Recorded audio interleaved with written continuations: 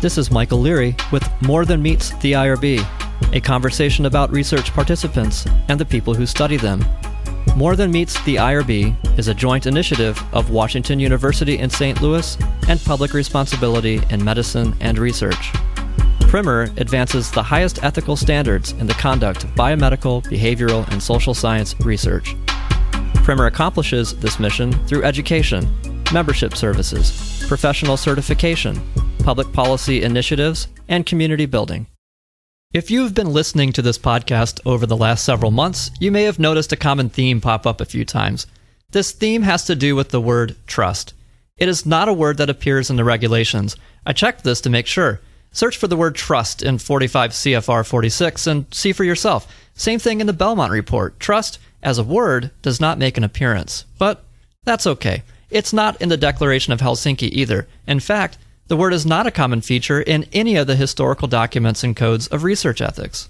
It does, however, appear in the NPRM.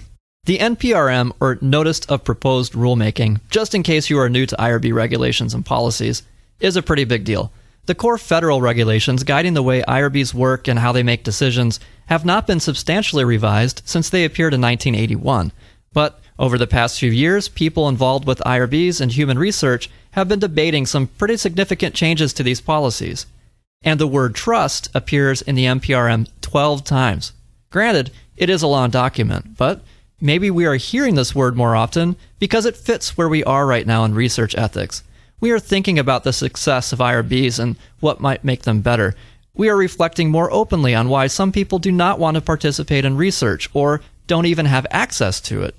We are trying to figure out how to fit a lot of emerging sciences into an aging set of regulations. So this week, we are going to hear from a few people talking about why minority groups are less likely to participate in research, which is a key example of why this question of trust is so important. There's been a lot of study on this question, and we understand pretty well at this point why people distrust researchers. In our first segment, Giselle Corby-Smith will spell these out. But what do we do? How do we generate trust? This is the big question. And in our second segment, we're going to hear a bit more about how IRBs fit into this trust issue. Is education enough?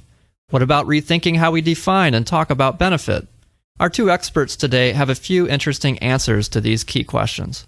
These segments come from a panel discussion that was held during the 2011 Primer Advancing Ethical Research Conference titled Increasing the Public's Understanding of Clinical Research.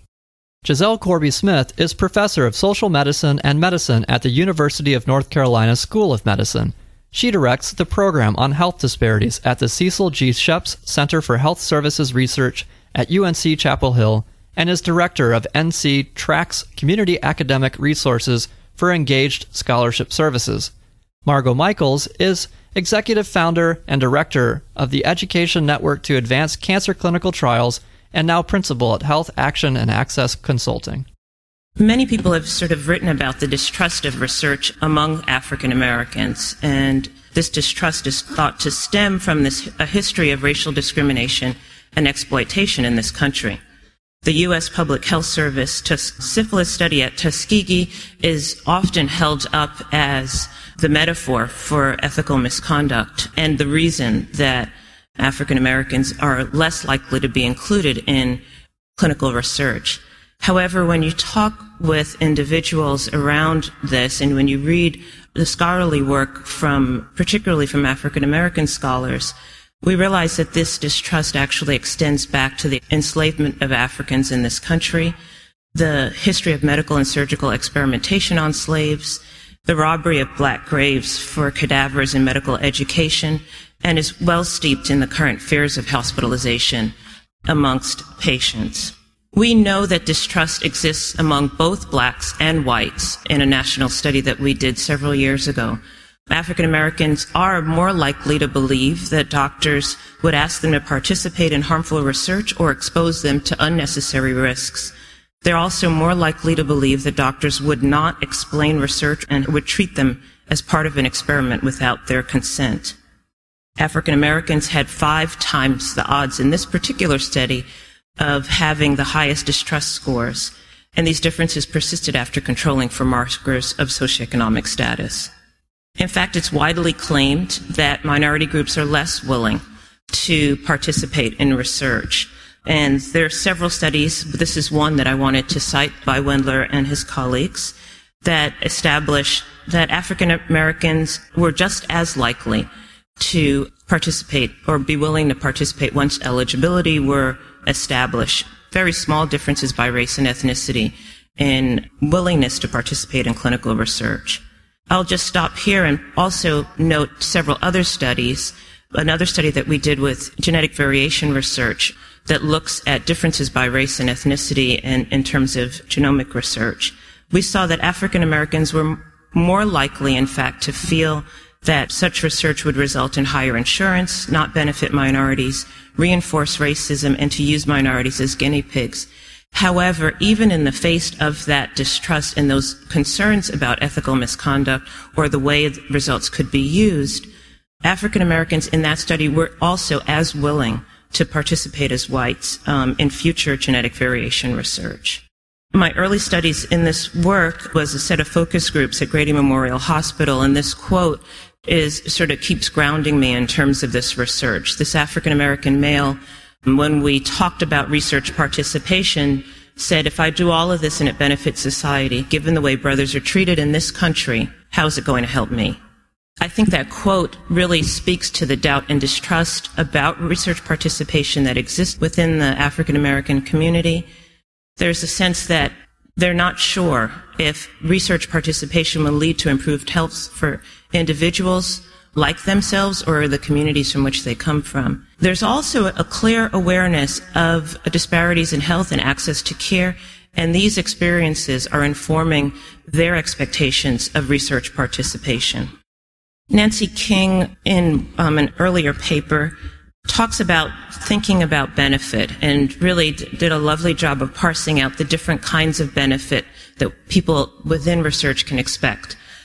She talks about the potential for direct benefit, pulling the winning card in your randomization and getting the right treatment or the treatment that actually turns out to be most successful or most effective in a clinical trial. She also talks about collateral benefits, the benefits that accrue to anybody that's part of a research enterprise, such as free medical care. And then these sort of squishy societal benefits that accrue to others in the greater society that are people that are like you, that no one ever holds investigators' feet to the fire about. We all write them in our consent documents, and it's part of the way we explain our research, and in fact what we intend to happen for the most part in the research, yet there's no accountability for those benefits. And now let's hear from Margot Mitchell from a slightly different angle on what role public education and the IRB can play in building trust. I like this quote very much from Victoria Gamble and her colleagues, who really talk about how minorities don't feel welcome and respected within the healthcare system, and those who do come in have already crossed a threshold of trust, and at least with their individual doctor, as Giselle said, sort of weighing both of those issues about willingness and trustworthiness. But she says the medical profession shouldn't focus on making minorities to be more trusting. We need to make sure that we are becoming more trustworthy. And you all as IRB members, I believe, have a responsibility to ensure that your institution becomes more trustworthy. So let's talk a little bit about who is interested in cancer clinical trial participation. We know that most cancer patients are not offered the information to make a decision to participate in clinical trials. And as Giselle said, minorities may be as willing but are less likely to be asked.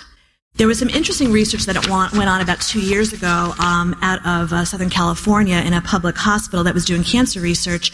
And the researchers asked clinical researchers, what do they look for in a study subject, an optimal study subject? And they said, well, we want to find a good study subject. That's why that's in quotes, good. And when they pursued more about what good meant compliant or appearances of being compliant, not going to be too much of a pain in the rear, speaking English, not being too challenging. So I challenge us to think about, if we only think about good study patients, who are we overlooking and who are we using our subjective ideas to determine who is appropriate? I'm talking about irrespective of medical eligibility. And we know, of course, that even in cancer, minorities with cancer are less likely to be offered participation. And we believe certainly that quality care, which Giselle talked about, quality care through clinical trials is an indication of quality cancer treatment. Looking at sort of the common parlance in the literature and what many of us read all the time is that, Community education is really important and critical to enhancing public trust and to get more patients to be interested in participating in clinical trials. I will respectfully say that that is not the case, that we need to be thinking about education coupled with action. And if we just choose to educate in a passive way our community and hope they will come running to us, I think we are fooling ourselves to think that that is going to make a difference. These quotes from very prestigious research studies are really just conjectures. There are not any evidence behind them. We have done some research on the impact of education, which I'm going to share with you in a second. But I do believe that education has to be meaningful and not a passive exercise. Plus that, I want to pose a couple of questions to you. So what does this all mean for the IRB? You all are very busy in looking at protocols coming through and improving them for your institution. But how can we ensure that these questions can be answered well for your institution? One, how can we ensure that every eligible patient is offered the opportunity to participate? If you don't know that, if that's not explained in the clinical trial protocol about how that screening is going to take place, you should ask that question. How can we make sure that every interested patient can make an informed decision? We know that assurance of understanding in the consent process is not always happening, and that often people are signing things without well understanding them. How can we make sure that every patient feels confident to ask, is there a trial available for me? And finally, how can we activate the concept of community engagement in our institution's research in a meaningful fashion? This has been More Than Meets the IRB. Thank you for joining us. We will see you next time.